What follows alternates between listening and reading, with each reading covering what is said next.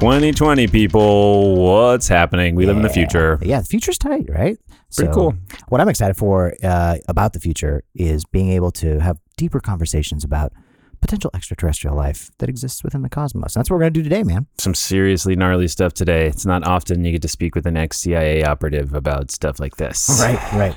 Also, just very nice guy. And I said it in last week's episode, but I mean, kind of like Walker, Texas Ranger of the extraterrestrial space, right? I'm big fan. And to, tip the proverbial hat to Mr. Sims, I have fashioned my own mustache. It looks terrific, dude. You look super sharp. Yeah, it's a little push broom action going on. It's one of the nice things about being an adult. You can just do, and you've got a wonderful lady in your life who lets you do those sorts of things without thinking you're unattractive anymore. I don't know about the latter. I don't know. But she still lets me do it. I think it looks terrific. I appreciate that. So before we start talking about Mr. Sims and the mustache front that we've got going on today, let's first and foremost remind you guys that Inner Traditions is and has been from the beginning of this show the title sponsor of Lost Origins. And if you're new to the show, we really encourage you to open up a browser right now.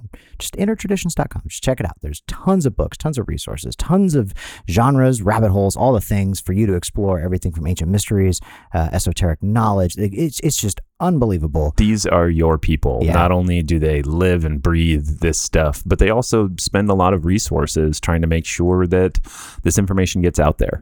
Yep. That's Straight like up. really one of those things where they support the community, and what we're just trying to make sure is that the community supports them. Yeah. And so if you enjoyed last week's episode with Dr. Robert Schoch as much as I did, I would highly encourage you, based on a few conversations that I've had online on social media and the DMs with a few of you out there about his work specifically, you should go to innertraditions.com and check out Forgotten Civilizations by Dr. Schoch.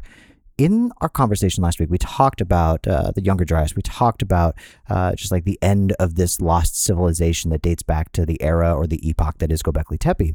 And it was pretty straightforward that Dr. Schoch is not a proponent of the theory that the Taurid meteor stream was the cause of that entire era of cataclysm and chaos and destruction. He's much, much more for solar flares. Exactly. Coronal mass ejections. And that book, Forgotten Civilizations, super, super easy read, but heady as hell, and that's the focus of the book. So check that one out. That's the one that I would recommend you to scoop up if you're looking for a good read at innertraditions.com. Go holler at our homies. Do it. So let me ask you this, man. We had talked a little bit last week about the other new sponsor of our show, and I'm really just curious to kind of get your take on what your experience has been like so far with Great Courses Plus. I have loved it. I will say that just in general, I think like everybody, I don't have tons of time in my life. It's hard, I think, as an adult to really go back to college, go back to school, really try to dig deep on some of these topics. I think sometimes it's hard for us. We get in these rabbit holes of YouTube. Mm-hmm. You watch one expert, you watch somebody else, and 2 hours later, you're talking, some guy on his chair is yelling at you. Yeah. And I think one of the biggest things that I got from the Great Courses Plus is just the consistency of incredibly high quality content. Yeah, for sure. I've now taken 2 of their courses in their entirety. They're half-hour lectures, so they really do fit into a life schedule, whether you're a parent or you're just somebody who wants to crank through these things. Yep. And the consistency was really something I did not expect. It is world-class curriculum, and even just the technology that they're using for these professors. Like some of them are standing in front of green screens, so there's a lot of like really interesting content that's projected while they're giving their lectures. I would even argue, having attended an Ivy League institution myself and, been around a lot of these kind of courses, that the actual content you're receiving is as high quality as the things that I saw while I was at Penn. And I would say maybe even a little bit more, because it seems like they're just speaking to you. Yeah. It's like almost personalized, right? Yeah. It's a rad experience. I've enjoyed it so much, being able to have all these different topics just at my fingertips whenever I want or I have the time to do so. Because like you said, life is busy. You got the kids. They don't always cooperate. I mean, arguably never. And it's nice, though, to be able to hop in when you have 30 minutes and you can consume content, you can learn about a thing on a whole different scale that doesn't require that student loan payment every month. And I'm really enjoying that too. And they've got, the content that's really relevant. We're talking about unlimited access to thousands of different lectures, all of these topics that we think are really relevant to the interests of the listeners, whether it's secret societies, ancient Egyptian hieroglyphs, even things like tips on traveling and going to some of these, these areas, different cultural norms. But the history section specifically of the curriculum is incredible. It is very deep. I'd mentioned it last week, but we're gearing up for this trip to Greece. We're doing Athens, Mykonos, and Santorini. So stoked. But like the next course that's in our list and on our radar is all about Greece. And we're just going to do like the foundational prep work, but also get super stoked by watching those courses. But it's stuff like that, right? It's not just like I need to learn this thing. Like you can use it for multiple applications, and I'm really, really stoked for that. So we're still going to be looking at the featured course for this week. We really encourage you guys to check it out, even if you're not ready to like enroll and grab your pens and your backpack. Just check it out. So the featured course that we're focusing on right now is Ancient Civilizations of North America. If you're a fan of the episodes that we've done with guys like Scott Walter, for example, this is right up your alley, guys. This is stuff that is going to be near and dear to your appetite for ancient mysteries, but just understanding the chronology of our species. And so if you head over to the website and just plug in this special URL, right? The Great Courses Plus, that's PLUS, not the actual character plus, .com/Lost Origins, all one word. Don't even need a coupon code. You guys are going to get one hell of a deal. It's essentially $10 a month, right? I mean, that's like, in this day and age, it's like nothing. It's it's like 1.2 coffee is exactly. Like really there are a few things, we don't talk about a lot of products on this show, and specifically we only focus on products that we think are useful or things that we want to use in our real life. There's just no way you're going to find something of this quality that you're going to want to pay for after those 3 months. I'll tell you, this is one of those things that I think I would see as missing from my life at this point. Like now that I have it, I'd be looking in a lot of different sources, and frankly, I'd pay a lot more money for this level of quality. Yeah, so check it out, guys. thegreatcoursesplus.com/Lost Origins. Take her for a test drive and let us know what you think. Hit us up on social media. Drop a DM in our bucket. Let us know what you guys are, what courses you're interested in, what courses you're taking, because I do know that there's definitely an opportunity for us to explore some of that content on the show as well. So check it out. You will not be disappointed. So let's talk about today's show, man. We got Daryl Sims coming on to Lost Origins. This guy, affectionately referred to as the Alien Hunter, not just because of the television show that also went by that name, but this guy, straight up, when I say Walker, Texas Ranger of the extraterrestrial investigation space, that is him in a nutshell. Like the hat, the mustache, the drawl. The guy is just so cool. I'm so excited to pick his brain today. And this guy has had one hell of a journey. I mean, he talks about in several different interviews that he's done online or on different podcasts or different speaking engagements, like he's had experiences with extraterrestrial abductions since he was a kid. And that has like sent him on this path of investigating it, figuring out what the hell's going on. And that's what created the Alien Hunter. Yeah, and I think so many people out there sometimes feel alone or feel like there aren't enough paranormal investigators who are really listening or really digging in or digging deep. And it's nice to have somebody with this level of, senior military police officer experience, covert operations. Like this guy is not a small-time investigator. He's a pretty serious hitter in the space. You said pioneer straight up, right? Like this guy has discovered the alien implant phenomenon, and he's pioneered several research protocols. To date, he has been at the helm of coordinating 24 different surgeries to extract these alien implants. We're definitely going to need to pick his brain on those today. We're talking about alien fluorescence, like all these different aspects that we don't normally think about when we are like contemplating extraterrestrial existence within our waking life. It's really, really interesting stuff. I know we got a ton of questions, so let's get this man on the horn. Let's cue the Skype call.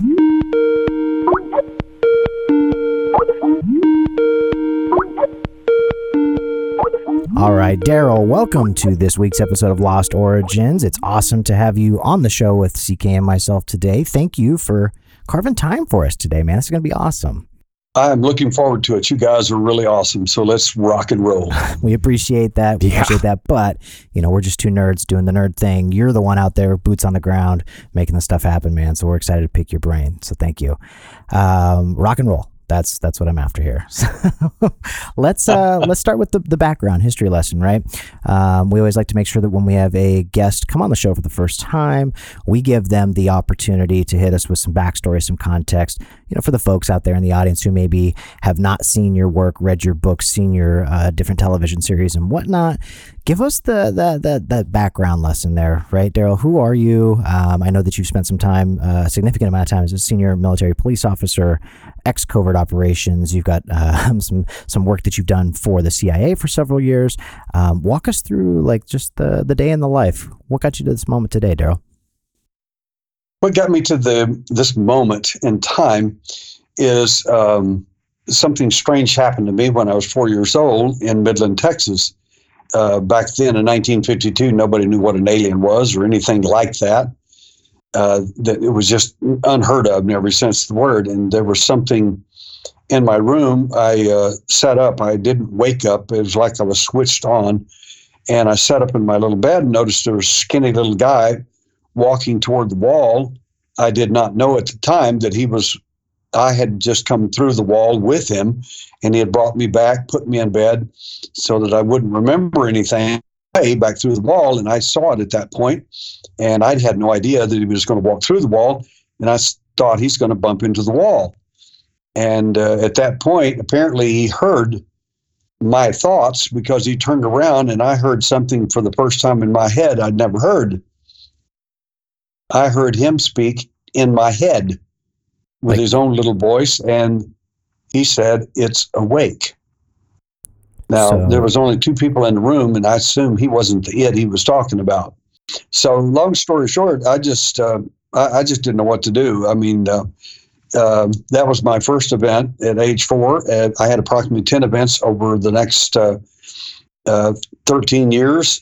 My events ended violently in 1973 to be 13 years later, and when I was 17 years old, and I didn't have any events after that, except for one when I was, my son was 6 years old, and I woke up very suddenly, again, like I was switched on, ran through the house and found my son standing at the back door. They had just brought him back, and that changed my life forever from literally a victim to somebody that hunted the alien. I hunt them that hunted me and later hunted my son, and I still do. Okay, holy hell. Yeah. I have all the questions. This is, man, where do we start? Okay, so you said that you sat up like you were switched on. Help me understand that feeling a little bit, Daryl. Is that like when you wake up in the middle of the night in that weird in-between awake, in-between sleep state? Or did you you were fully awake, fully conscious, you knew where you were, all the things, but it was just like, boom, all of a sudden you're there? Try to explain that feeling for me if you could. The experience for me is, it's literally like being switched on, like you're off and all of a sudden you're on, like turning a radio on. The radio doesn't warm up or have to think about what happened. It just gets turned on. Sure. And I later realized that that's actually an ability that you can do during an abduction. You can, when they turn you off, you can turn yourself right back on if you want to. They don't know that you're doing that or not. The point is that that skill is actually developed, and even when I was in surgery, under general anesthesia, I woke up in a hospital on anesthesia with Dr. Albina, and I realized something was wrong again. And I opened my eyes, and I was wide awake asking questions like, who's the other doctor? Because he wasn't supposed to be in there, and he had subbed out to work to someone else. So the idea of being switched on is just like a radio. It's just like all of a sudden the switch gets turned on. Either you do it or they do it, and you're completely aware. It's just like you're starting again exactly where the switch is turned on. Yep. It's not a matter of waking up or any of this hypnagogic or hypnoponic states, anything like that. It is nothing like that. Yeah, you're not groggy, you're not foggy. Yeah, you're not working through all the morning stuff, needing the coffee. It's just like boom, it's there. That's exactly what. That's intense. So you're 4 years old at this time, Daryl. I mean, I have a few fleeting memories from when I was 4 years old, and they're just like tiny little glimpses. But to have that kind of recall at that age, man, that must have just been like a powerful experience, and rightfully so, right? The way you explain it. So when this creature in your room is communicating and you can hear it via your mind, telepathically, whatever we want to call it, do you have any like insider memories as to who he was communicating with? Like, do you remember anything about where they took you or anything like that? Or is it just when you're turned back on, I guess, that's it. That's the beginning of the timeline in your memory. Well, they gave us, especially back then, very specific orders you will not remember anything. And as the event progressed on, I was not afraid. I was sitting up. I was not paralyzed. I wasn't afraid. I was just stunned when he turned around. I saw his large black eyes that were perfectly round, an inch and a half across, not like the Hollywood version of aliens you see today on TV. And the entity was stunning to me because I noticed as he didn't have any clothes on, it was wintertime. I thought, good night, it's like the guy's going to freeze to death. So as he turned around, I was stunned, first of all, as I looked from his large black eyes down, and I noticed he didn't have a belly button. And I also, after that, noticed he didn't have any genitalia. He had no clothes on at all. So I couldn't figure out, if I've got a TT, and why doesn't he? Sure. And I've got a belly button, why doesn't he? And after years of investigations, when you think about stuff like that, you realize if you don't have genitalia, you don't procreate. Asexual, yeah. If you don't have a navel, you weren't born. You were hatched, cloned, made, or manufactured. That's how you got here. You didn't get here the way we did. Whoa. Yeah. That's... Okay, so now I have more questions. You keep leading me down the rabbit hole. It's awesome, though. I love it. So you said that over the course of the next, 13 years, you had several additional experiences like this. So I guess two-part question here. First is, were they similar experiences that you had? Were they different? And then the second part would be, why, like the recurring experiences, do you think that it's like an ongoing like observation of just like the chosen one in that moment, a random person that they're looking to gain insight on? Or like, have you, I'm sure you've spent a ridiculous amount of time digging into that. Can you unpack that for us? I certainly can, and you guys will find this, I think, fairly interesting. The same guy that got me the first night, he is generally, I refer to them as your handler. He's the one that's going to be there every time. If there were a million of them lined up and they all looked the same, you could pick him out of the whole bunch easily.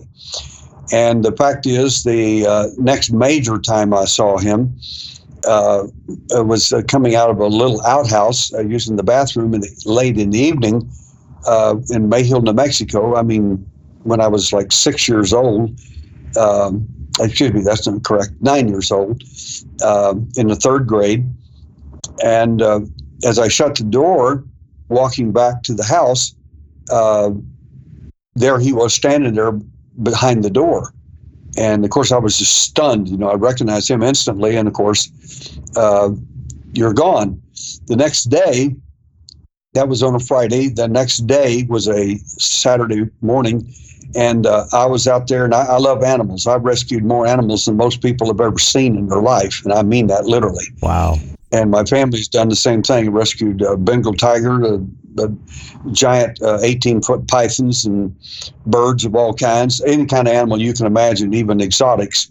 We've rescued a lot. My daughter's still doing that in Scotland to this day. But the point is that the next morning I was out at, like I said, in third grade, killing grasshoppers. I was pulling the heads off of them as fast as I could, hundreds of them. Sure. And I asked myself a question, why am I doing this? I love animals and insects. Why am I killing these little harmless bugs. And I put one of them next to my eye, and I looked at him very closely, and I realized that's the wrong insect. What do you mean by the that? insect was a praying mantis. Whoa, okay. So that was who I was really upset with, because that's the guy I saw the night before. Wow. That's super heavy. So if I can shift the question just a little bit, Daryl, you had mentioned about how, years later, what was it, 1973, I think you said, you go out and you see your son near the back door, and now he's a part of this ongoing observation, experience, whatever we're gonna point to it as far as naming convention goes. That had to be like, I mean, I'm a father, CK is a father. We know what that's like to, always just be Papa Bear through and through. I also fully understand the shift in your perspective of becoming, the hunter of those who hunted you. Why do you think, have you been able to piece it together why it became a next of kin type of observation? Was it because it started with you and they wanted to continue this, maybe it's a genetic observation? Like, what are your thoughts there, Daryl? Our statistics for you guys show that these entities are, in our opinion, interested in the literally the genealogy of the individuals. Our statistics show that 45% of the people taken would be Native American, Indian, Irish. Okay.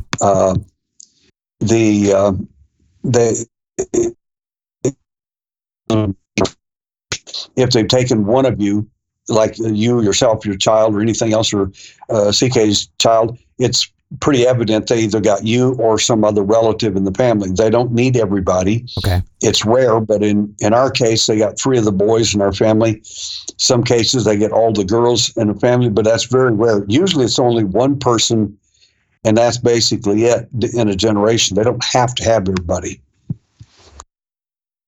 So it's like a big enough sample pool to get the information that they need, and then they move on to the next sample group almost. I hate using that term when we're describing human beings, but in your family specifically. But is that a correct understanding of it? Well, I think another way to look at it is they're interested in your genealogy, that particular lineage, and they don't.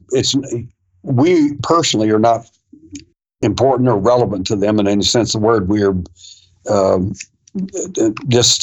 even your thinking is referred to by them as an infestation. Interesting. If you had to listen to the aliens' description of humanity, you would not like it. They have no use for you except other than what they're supposed to do in the events. But 45% of the people taken would be Native American, Indian, Irish, Celtic, or Scottish. And we found this consistent worldwide. The Turks told me when I went there years ago in 2006 that my work was wonderful except for one flaw. And I said, "What's that?" And they said, "Well, we're Turks. We're not Native American." And I said, "The stats are correct." And they assured me that I was wrong. One of their professors came from Ankara, the capital, to the United States, did DNA testing on certain northern Native American tribes, and then literally went down and did DNA testing on the Turks. And to his shock and amazement, everybody's shock, they found the Turks are Native American Irish, Native American Indian, and Turk. Genetic connection there. Wow. Man. Yeah, my mind is just like racing right now. So we definitely went full rip right out of the gate. I want to take like one step back, Daryl, just to like hit us with a little bit more context here, okay? So you're the head of the HUFON, the Houston UFO Network, and you've presented at conferences like Contact in the Desert. You've appeared in several you've appeared in several TV series, including Uncovering Aliens. But before we jump into your personal experiences, could you share with our listeners the primary focal points of your research? The primary area that I delve into is several layers. The first layer, which is the most obvious and the most looked at, I think, is the physical evidence that I gather. I have the largest collection of actual physical evidence in the world among abductees or contactees or anybody else, I think. And a lot of that evidence entails also the alleged alien implant. And we've conducted 25 surgeries worldwide, the last case being in India, where we have literally uncovered some pretty remarkable evidence. And that's pretty much my hallmark, I think, for most people. So, I mean, there's also, genetic testing, different things that you guys are making connections with, like the Turkish example that you gave us. So the television series, I mean, what was, for our listeners who maybe have not consumed that, is that really what the focal point of the show is? Are these implants and trying to get to the bottom of what we're looking at and working with here, or was it a different premise altogether? The Uncovering Aliens TV show that we did was primarily interested in cases and physical evidence, of course, in which we did uncover some physical evidence of alleged a couple of cases of UFOs that may have expelled some matter, and that was tested and showed to be extraterrestrial in origin. So that was kind of an important deal. But right now we're working on with a production company to develop the Alien Hunter series, a TV series in which all my actual cases personally will be shown. Wow. That's super exciting stuff. Anytime you can tie a visual component to it, it always helps people, understand what we're discussing. So I think as far as your work is concerned, that's definitely a conducive medium to explaining what you're seeing and touching and working with here, right? So you've spent a significant amount of time researching abductions and alien implants. Before we discuss the ocular alien implant specifically, I was hoping you could share with the audience some of the evidence that you've uncovered around abductions and implants. What are a few scenarios that you can break down for us that you just can't explain any other way? Certainly. One of the big complaints from the so-called science community, Dr. Susan Clancy at Harvard, Dr. Susan Blackmore in England is an example, is that all these experiences are strictly 100% hallucination, or they are simply just the idea of that we're having a sleep paralysis, and that's really the answer. And when I talked to CNN about that, they asked me if I would debate that issue, and I said, certainly. And I said, but I already win. They said, but the debate hadn't started. I said, I already win. They said, why do you think that is? And I said, because sleep paralysis is predicated on the assumption that you're asleep. 60% of the cases in the United States, the people are wide awake, driving down the highway, or doing something effective. Right. It's higher. It's 90-some% in Brazil. So I win 60 to 90% of the argument before we ever get started, because you don't have sleep paralysis while you're driving down the highway or talking or eating food or whatever, unless you've got narcolepsy or something like that.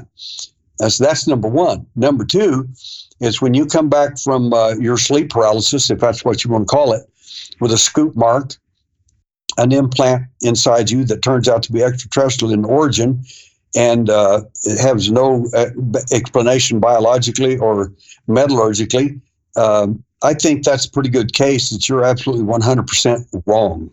Sure. How'd that go over? They rewired the interview and made it look like that they cut most of that out. They wouldn't even put that part in there. Sure, they just redid. It's CNN, is who it was. I call them fake news for a good reason. Sure. And now I will not give them an interview of any kind for any reason, and I won't in the future. Yeah. I hate to cut us short real fast, but we do need to take a quick break. So more from Daryl Sims after the break.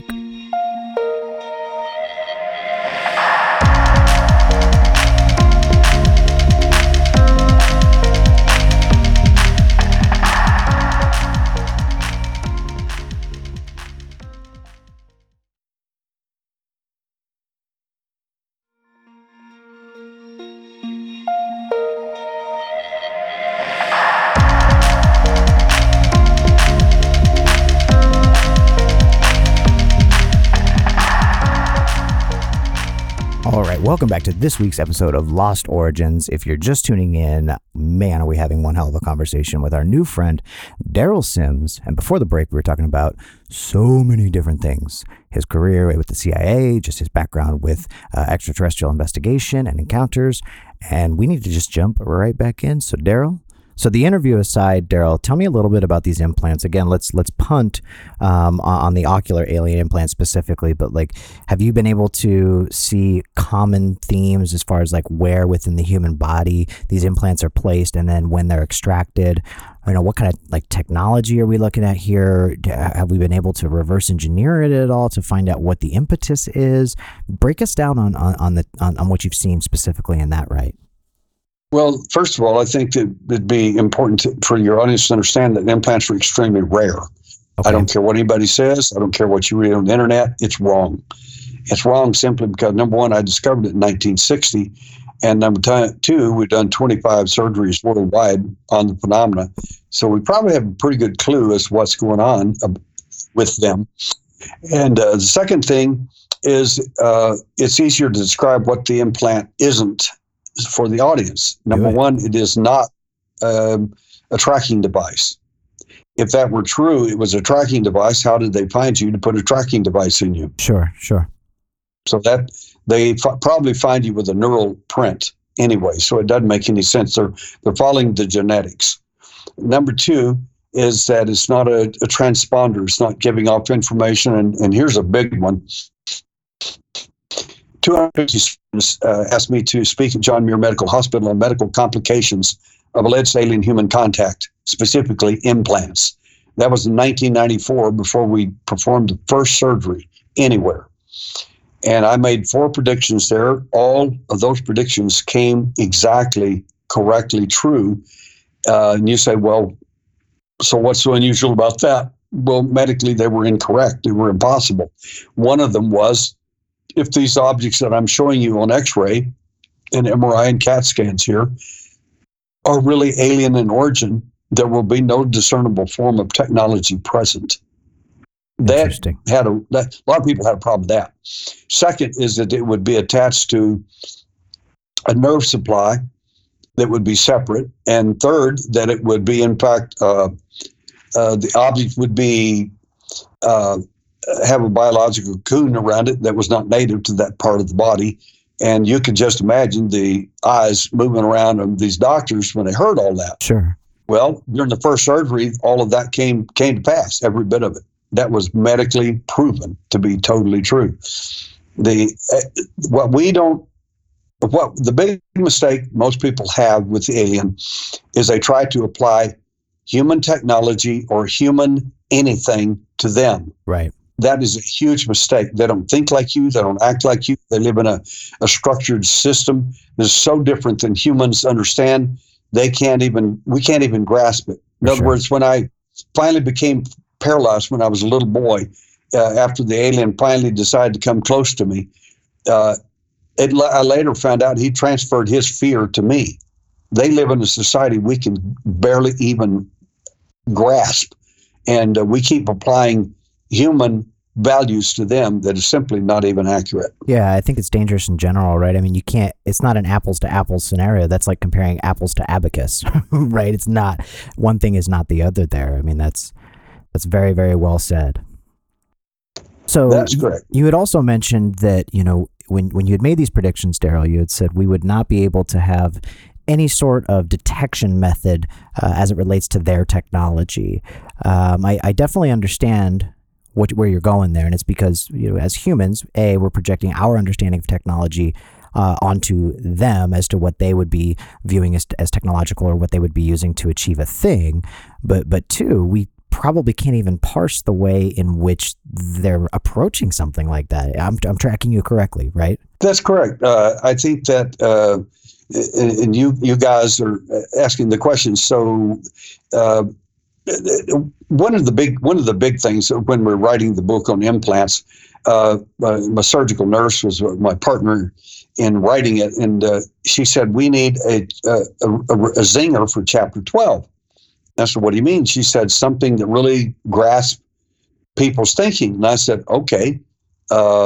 She says, give me a good zinger. And I said, do aliens have implants? Like aliens themselves also have implants? Yeah. She said, oh my God, that's incredible. What a great question. And then she thought for a minute and says, do they?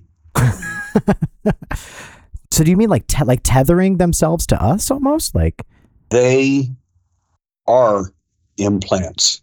Wait, say that again. They are the biggest collection of implants in a biological form, and some of them in a biomechanical form you've ever seen. And they are made, hatched, cloned, and manufactured for the purpose of interaction with mankind to convince you that they're aliens from other planets. They may or may not be. Okay, so let's unpack that one. So, first of all, I just want to know, like, okay, why? Why are they trying to convince us that they're from another planet? Is it because it's actually not another planetary system? It's actually a multi-dimensional entity? Let's just start there. I'm not even going to like rip through all the questions.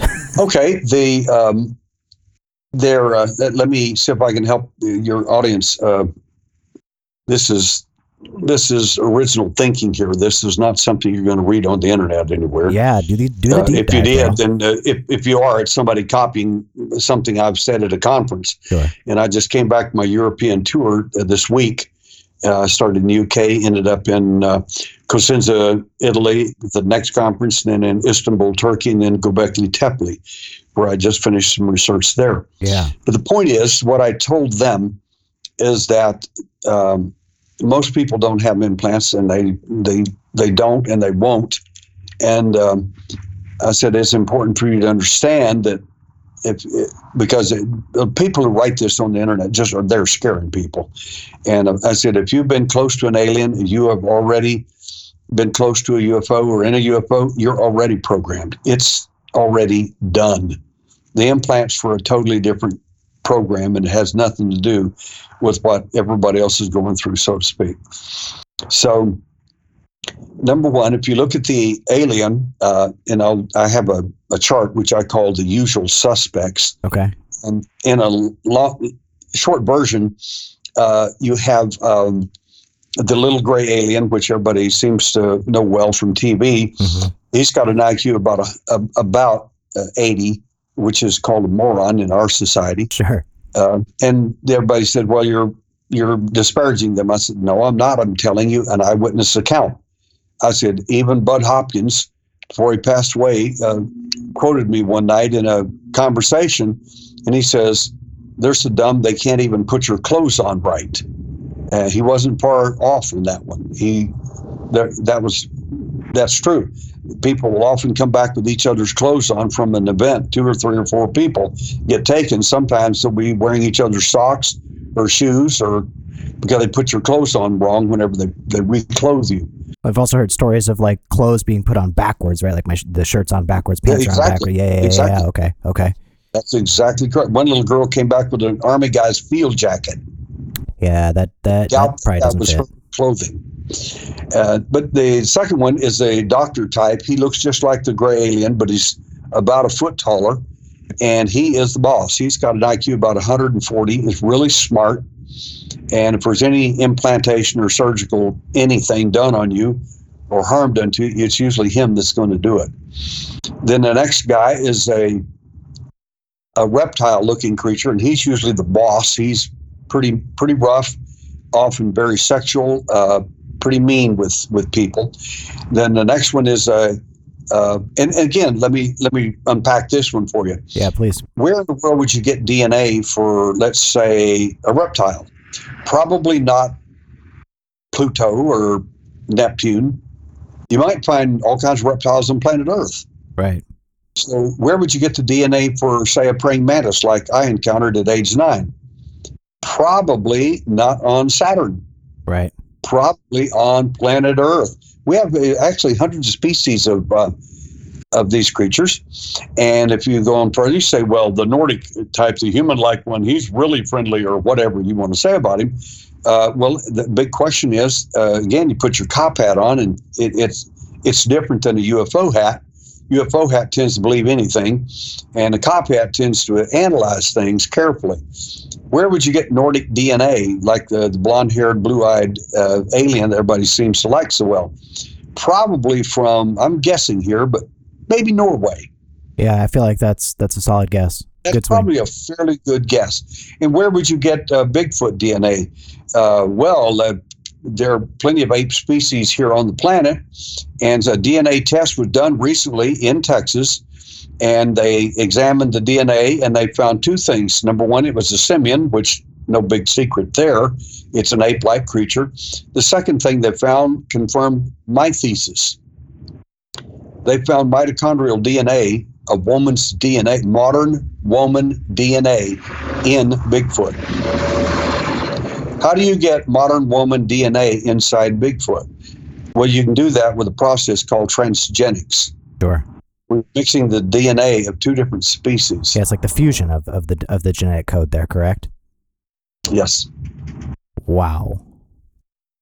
So, okay, I'm trying to figure out which path to go down here because there's so many that we can go. I want to make sure that we work through the ocular alien implant question real quick. We can do that. Okay, so we're going to kind of put a pin in this, but it'll all make sense in true Quentin Tarantino fashion. We're going to come full circle, so bear with me here. So let's do the thing. Let's talk about ocular alien implants. I found this fascinating as hell, Daryl. I was doing research online, reading through your work, and this was a piece that I just kept coming back to, and it blew my mind. So I want to read a quote from an explanation regarding a woman who was involved in a double mass abduction in 1992, I think. Also, that's a gnarly day for the folks involved there. So basically, the quote is as follows: "The object underwent testing by the University of Houston, which revealed a ceramic-like exterior and a cushioned interior that, according to the scientist, quote unquote, housed something. What baffled him was the unique combination of 8 elements never found in a naturally occurring state together and never ever manufactured together. How could this be? How could this object have come from a woman's eye?" Whoa, where do we start? Let's do the deep dive here, Daryl. Just break us off on all the things. What are ocular alien implants? What is the impetus for these devices? If we know that, how many of them have been removed from abductees? Is this the implant from all 25 surgeries or extractions that you've done? Is it only a percentage of the implants that you guys have seen? Essentially all the things, just blow the minds real quick. Implants are a rare commodity among the alien. And again, like I said, people who want to sell books and things are trying to scare people, making everybody think they have implants. It's just simply not the case. Sure. I look at hundreds of x-rays every year, and the majority of them do not have anything substantial to indicate an implantation. However, if we look at the ocular implant as an illustration, where an implant is located is really very telling. The ocular implant was attached in the eye in some way. We think that it housed a biological camera. Okay. They got the camera, whatever it was, out, but they made a mistake and didn't get the implant. It fell out the next morning after the abduction in front of the lady's boss. And the lady kept trying to sweep it off into the little tiny, it's about the size of a grain of sand. She kept trying to sweep it off into the carpet from her table, and the boss kept telling her, "Don't touch it. I want to see that." And she said, "That to me is significant, and I want you to take it to that alien hunter guy, that friend of yours who you introduced me to the other day." And she says, "No, I don't want to do that. I want to just get rid of it." And this is something that abductees are programmed to do, and that's destroy their own evidence. Interesting. And you see this all the time. And that's why she kept trying to sweep it off in the carpet. And finally, her boss said, "No, I want you to," she put it inside a little one of those containers for a film container. He said, "You take it to that investigator. I'm going to call him, and if he didn't get it, you're fired. Boom. Your job is terminated on the spot." She said, "He told me about you guys, how you destroy your own evidence and how you are doing it. You're programmed to do that." So she did bring it to me, and that's where we went to the University of Houston, had electron microscopy done. They did their particular little minor analysis. And so when you guys are looking at these 8 elements that have never been found to naturally occur together, I mean, is it none of the 8 have ever been together? It's the collection of all 8? I mean, if you can kind of share with us some of the the examples there, walk us through that.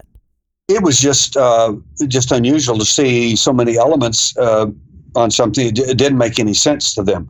They were thinking, well, it's probably just a little device, something like came out of a comb or something, a hairbrush, Sure. something like that. They thinking all kinds of stuff. There is no indication that was even remotely true.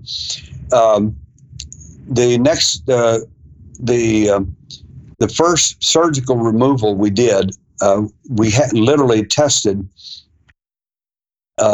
through the NIDS Foundation, National Institute for Discovery Science, asked if they could review my implants, the ones I picked out, per study. In Los Alamos, New Mexico Tech did the study. Los Alamos constructed a special microscope that literally had a contained chamber on it, so they could fire a laser at the metal implant that we had, and it would literally examine the outside of the structure of the implant. And what we found, in effect, was that, again, a strange combination of elements that made no sense. You have to understand the professors and doctors and specialists doing the work at Los Alamos and New Mexico Tech did not have a clue where this metal came from, but they did figure out very quickly it was from a rare meteorite called the Widmanstatten, or the Outshung meteorite. And of course, they asked, how in the world did you find this? This is, they're very rare. How could you, their needle-like projections only about a quarter inch long. How in the world could you find those? Of course, I never gave them an answer. Sure. They said, we found 8 elements surrounding the little metallic device, and we can't figure out why in the world they would be on there, because in outer space they wouldn't be there. It doesn't make any sense. They didn't know it came out of a human being wrapped in the person's own probable skin, probably from a scoop marked area, and we think that's where the biology came that wrapped the implant itself. So this was just rather incredible, and it again bespeaks of the idea of many different elements surrounding the outside of these objects. For what reason, we of course do not know. So I guess almost the $1 million question then, Daryl, is why? Right? I'm sure all of our listeners are wondering that right now. I mean, you have all of this evidence around implants. You've done, droves of interviews and research and investigations around different abductees. You're connecting all these common denominators and piecing it together in true detective fashion, and rightfully so with your background. What have you been able to point to as the North Star, if anything, or is that something you're still working to isolate? I'm just so curious as to find out what the hell is the reasoning behind it. That's a very good question. It's a $64,000 question. The alien will never tell you, and if they do tell you, I can promise you it's a lie. They function just like we did in the intelligence community. Everything we told people was a lie. It's called a cover story. Mm-hmm. And one cover story, and then if you need another one, you invent another cover story that's better than the other one. And the truth is nothing but a lie that hadn't been told yet to the intelligence community. That's just the way it works. So with the implant, we think, and I use the word think because we don't actually know. And again, I'm putting my a cop hat on to give an answer here. Sure. What we think we know is that these objects, which are very rare, seem to be, one of the things they seem to do is alter the perceptions of a person. We think in some cases they may be used to alter the neurotransmitters such as serotonin, dopamine, potassium, as an illustration. Now, when that question and that statement is put to a pharmacologist, they looked at me and were stunned. They said, Mr. Sims, you realize that assessment is true. If that's true, whoever's running that implant owns you. They decide whether you're happy, sad, glad, or suicidal. And there's not anything you're going to do about it because they're tampering with your neurotransmitters. I said, that would be correct. Yeesh. So, okay. Just trying to parse all that real quick. It's so intense. So, like, throughout your research and your experiences and all the people that you've been able to work with and connect with, Daryl, are you seeing any research being done around, like, trying to work backwards what happened before these folks are turned back on, just like the experience you had? I mean, is there any work being done, like, in the hypnosis space, or I mean, is that a thing that people are exploring right now? Is trying to get in there and parse that information? Is it subconscious? Is it something that can be extracted, or is it simply just like a hard drive that gets reformatted? It's gone. What have you guys seen there? We do. I think to answer your question for you two guys is when I was at Contact in the Desert, Dr. Russell Targ was there, a very famous scientist, and he was on the same scientific panel I was on. And he says, we did several remote viewing things. He said, one of them we did, he said, disturbed me. It scared me really bad. And that's, what was that? He said, we remote viewed a UFO. Okay. He said, and we found dozens of dead human beings on it. Definitely. And I said, they asked me, would you like to comment? And I said, I would. I said, I don't have the skills Dr. Targ has to remote view. But I can tell you, and this, of course, is an answer to your question. I said, but I can tell you that I use abductees and contactees because they're going to get abducted anyway. So in rare cases, if they qualify for my program, I call them my test pilots. When they go back into their abduction, I leave one half of their brain abducted by the alien and the other half open and completely ready to go with my work. And they basically are my spies. And so you remote view by your process of looking at a craft. I have eyewitnesses on boots on the ground, so to speak, working for me on the craft, looking in places they don't want us to look, seeing things we're not supposed to see, and that sort of thing. And he just sat there stunned. And I said, now I want to underscore something that you already know from your remote viewing. I said, we've got thousands of people sitting out in this audience who are not going to want to hear what I'm fixing to say. And they're fairly alarmed by what you saw in the remote viewing thing. Yeah, I feel like I know where you're going. I hope we're same we have step found 300 containers approximately on one craft with bodies in every one of them. They were in a white liquid, like milk-like liquid, and the ship shook, and one of them fell a little bit, and the body on the inside became very visible to the abductee who was spying for me. And he literally freaked out when he saw that. So where my brain immediately goes, and maybe this is just me being a little like batshit nuts right now. Maybe not. I hope not. So there's several dead bodies that have been observed through this remote viewing. But there's also so many people that are coming back from these abduction experiences. You also, at the beginning of our conversation today, said that the little creature that was in your room when you were 4 years old didn't have a belly button, didn't have genitalia, so there's no need for reproduction, and he was not born, right? He was genetically created or cloned through the use of some technology. So where my brain is at right now is when somebody is abducted, is who actually comes back that person, or is the body still on the ship and what you're seeing being returned back on Earth a cloned version of them? And that's partially why we're seeing some of the implants. I mean, I'm sure your brain has worked through that at some point. Or am I just like off the rocker there? Well, I think we're a little off, and the reason I say that is because I came back, and I assure you, I'm me, whoever I am. Okay, sure, and I wasn't questioning your existence, but the other people, and many. I have 2,000 cases worldwide, and okay. I've discussed all these cases for over 50 years with tens of thousands of people, and so I'm pretty well versed in the phenomena, and all kinds of conspiracies as well.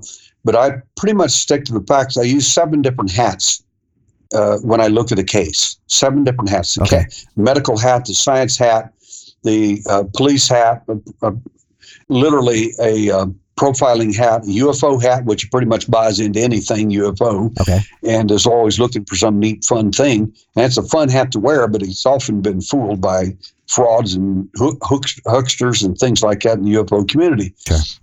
So I'm kind of wary of my UFO hat because it kind of believes all kinds of things. And I have to use these other hats, which gives me 14 sets of eyes to look at every case. And not all these hats agree with each other, but that's the good part, in my view, of my experience. And what I will say, and I know this is a little uncomfortable probably for your audience, but there are cases that I reviewed as far back as 1967 at New Mexico State University. And that's long before most of these UFO investigators even were around. I mean, the vast majority of them. My point is that even in 1967, I had cases, rare cases, of people had been taken and literally had died from their experience, and someone else had been replaced, like a baby had been, a plane crash, where a little baby girl miraculously was found alive in a plane crash, and the parents had died with the pilot. Okay. The only problem with that story is it's not the little girl. Some other little girl was placed, and they took the dead body away. But my big question for people is there's a remarkable book and the work done, and I give credit to the individual, David Paulides, for his work. But the fact is, it's stuff that anybody that's been in the UFO world and studied knows this stuff, if you've studied it at all, that there are people he uses public parks, but there are other areas too, whereby people, thousands of them over the years, have disappeared in public parks, and there's not the slightest trace of where any of them went. So that's potentially where the bodies are coming the question begs is, who got the bodies and where are they? They didn't bring them back in those cases. So maybe it's like and I hate to use this phrase because we're talking about human beings here, but I'm almost wondering if the mentality of the abductors is to make an omelet, you got to break a couple eggs maybe, right? Like they know that not every piece of data that they're able to obtain is going to allow for somebody to make the journey home, so to speak. It's like sometimes they're going to get in and see it from all angles, and sometimes that's going to potentially be at the cost of a life. Is that kind of, am I tracking you there? I don't think that the alien, in my opinion, works for someone else. He's hatched, cloned, made, manufactured to do a specific job and specific kinds of jobs, and that's what different ones do. And there is no question that they have their own, whoever sends them and does this stuff has their own agenda, and that kind of flies in the face of a lot of people's thinking. Like, how could that be, and how is this? And my point goes to specifically to the fact that these beings, whoever they are simply doing their job for someone else, and that you are expendable in the sense where they don't. I don't think they try to kill people necessarily, so to speak. But if they need, for whatever reason, any portion or part of you, and they don't need you in it, then they just need the body parts, the blood, or whatever. That's going, and there's not a whole lot you'll be able to do about it. Sure. Okay, so I know that we're almost at our time here, Daryl. I want to respect yours. My last question for you is regarding cloning. Okay, so if we look back into the Sumerian accounts of the Anunnaki, right, and we look at the cuneiform writings, several different versions of the translation, depending on whose information you're working with there or research you're working with there. But, essentially, I'm trying to drill down to, are these writings, metaphorical myth? Or does your research and experience point to extraterrestrial presence actually stretching back for thousands of years? Furthermore, the cloning ability, right? Like the Anunnaki, as the story goes, come to Earth. They have to, mine the gold to repair their atmosphere, but then they get here and they realize all the labor is ridiculous. And so they look around, they see, what was human beings at that time, humanoid creatures at that time, genetic manipulation, modification, cloning, and now they have a workforce. Based on your research and all the hats that you wear, Daryl, what's your take on that? Well, first of all, I go back to my initial statement, and your astute listeners will pick this up very quickly, I think, as you and CK, I think, have, and that is these beings are working for someone else. Right. The someone else is obviously, we generically have not seen them. We've seen the evidence of them. The alien phenomena, I will close with this, and it's a cliffhanger, right? It's several cliffhangers at one time, but it'll be good for your audience later on if you want to do another interview. The cliffhanger is the following. The alien phenomena is only the program called the alien abduction phenomena. It's probably only been in existence for 100, 150 years. That's it. The alien himself has probably been around in some form or another for a long time, several thousand years, no question. But the program, alien abduction, has not been, I mean, how many alien abductions do we know of over 100 years old? I can't think of any. Yeah. None, because there haven't been any. That's number one. Number two, there are other programs that were run by these entities who hatched, cloned, made, manufactured the alien. They also hatched, cloned, made, manufactured, and interbred with, and made a series of giants on the Earth. There were at least 3 infestations of giants in history, and one of them is the Sumerian story, and there are others. It's certainly not limited to them. If you go to Machu Picchu, the scientists there said, "Oh my God, you little people are so smart. Look at all the stuff you built." And they looked at them and said, "What? The giants made that." Yeah, we didn't make this. Yeah. So history, we got to rewrite some things here, because the old generic idea of scientists appointing us a history and calling it correct is wrong. So when you look at Enki and Enlil and look at the bas reliefs and the carvings of some of these guys, if you look at one of them, you'll see, I think it's Enki holding a cat underneath his arm. Right. And these little people standing in front of him about 3 foot tall. The little people about 3 foot tall are average height individuals, and he's a giant. The little cat in his arm is a full-grown lion that he's carrying. He's a giant himself. He's part and parcel to that entire program.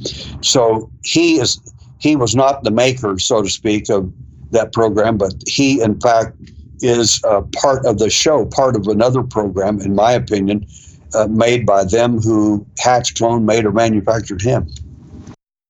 Ooh, that's a cliffhanger, though, through and through. It is. And you mentioned, if we want to do another interview, I mean, I feel like I speak for both CK and I, and everybody who listens to Lost Origins. Hell yes, we would love to get you back on the show, and we'd be able to just continue to pick the brain, because I only made it through like half of my questions. I know CK still has all the questions as well. This has been so awesome. And there's so many things, food for thought here in this conversation. But so what are you working on now? How can people find that work online? And do you have a schedule? How can people get in touch? The best thing that anyone can do if they want to follow what I do is to go to alienhunter.org. And if you look at everything, you see implants actually in the body in situ. There's video film there and all kinds of stuff. And there's books if you're interested. Our work is philanthropic. We do not charge these people for the work that we do on them.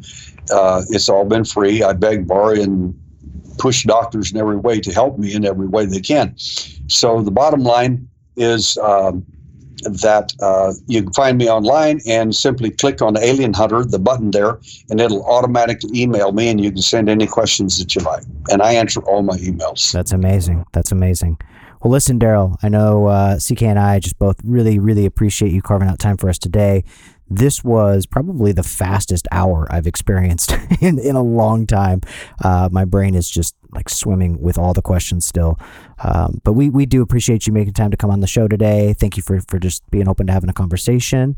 And I look forward to several conversations down the road. Thank you much. You guys are awesome. Thank you. Cheers. I don't know about you, but it basically took everything that I am, every ounce of what could be adult, quote unquote, control, to not cue in the X-Files theme song throughout the right? Yeah, dude. And, I've been trying to, like, after the whole Area 51 thing, like, every part of me wanted to tell him that I'm trying to clap them cheeks at some point. But Right. he's such a serious dude. He's a nice guy. He's super easy to, speak with. But I don't want to undermine the seriousness of all the stuff he's doing by the silliness of what we've had in this last year with people Naruto running just to clap them cheeks. You don't want him to become Daryl Sims, the CK Hunter. Do not. Last thing I need. But hopefully, digging deep on some of this stuff was awesome for listeners as it was for us. Just kind of probably getting to ask some questions, whether it's Anunnaki, whether it's the ocular implants, just a lot of different things about abduction. There's just a lot here. What I really found fascinating, though, and we've talked about this like loosely with other guests on the show that have talked about extraterrestrials and different encounters and whatnot, is when he started talking about how his son had essentially a 1-for-1 carbon copy experience as it relates to abduction that he had when he was a kid. Like just the genetic connections between these events or these phenomenon is just that for me is just mind bending as all get. I mean, it makes sense, but we've heard about that phenomenon, I feel like, in a couple other conversations as well. Yeah. Right. Just that there may be some sort of genetic markers. There could be some sort of selection theory. There's just things that might link individuals beyond just the stories that people are telling to each other. Like there could be some other aspect of the profiling of a potential abductee. Yeah. Yeah. It's just crazy as all get out. Basically, this, just like every other interview we've done and episode we've done, there's a lot of homework here, a lot of continued digging and rabbit hole diving that I know is going to happen in my world later this evening. So looking forward to that. So next week, though, we get to welcome back a previous homie on the show, Mr. Bruce Fenton. Our boy is going to be jumping back on the show, and we're going to be continuing the conversation that we started in his last interview, but this time we're going to be digging into several aspects that were not talked about when we were ripping through like the hybrid human theory. We're going to be talking about just like the Forgotten Exodus, the into Africa theory, human evolution as a whole. But he's been doing a lot of new stuff and just chewing on different theories, developing theories, different research that he's really excited to share with us. And, when that guy gets excited, it's infectious as all get out. So. And we know just, from comments and from things that other people have been looking at that one of the really kind of hot areas of sort of the origins of humanity, space in general, is just the Denisovans and, how exactly, where exactly did they migrate from? What do those migration patterns look like? We've had some of these conversations with some hitters like Andrew Collins in this last season. And I think just continuing with an expert like Bruce is just such a cool opportunity to keep digging, because this is research that's now, this is research that's super cutting edge. Very few people are really even on this. And I think, we're talking about learning stuff through Lost Course, or learning stuff through, our study of lost civilizations through the Great Courses Plus and other mediums. It's pretty amazing to have one of the world's foremost experts on Denisovan migrations, having this real conversation with us. Straight up. Anybody who's psyched about that, definitely tune in for next week. Yeah, and if you're one of the newer members of our audience and you've not heard the last interview with Bruce Fenton, this is probably a good bit of homework for you for your drives to work this week. Jump into your favorite podcatcher and check that out from season 2. It's a really rad conversation. There's some new stuff. Like I said, we're going to be talking about one thing that Bruce is really excited to rip through is a recent discovery in Crete of humanoid footprints that date back to 6 million years ago. That's a big number, man. Gnarly. Yeah, it's intense. So I'm excited as hell to check that out. If you guys are and you're not subscribed to the show, smash that button, do the 5-star review thing. Check us out on patreon.com/lost-origins. Go to the website, lost-origins.com. On every social media platform out there. Just get involved with the community. Like I said, if you're newer to the audience, there is just a thriving group of people just like you asking questions and just trying to figure out where the hell we come from. And so, I'm kind of excited for those of you who haven't been involved and have not, dug through all this content. And it's kind of, it'll be like your own holiday little gifting experience. There's just all these goodies just waiting for you. I'm kind of envious almost. Get them. Get in there. Go get them. So until next week, I am Andrew. I'm CK. And we challenge you to question everything.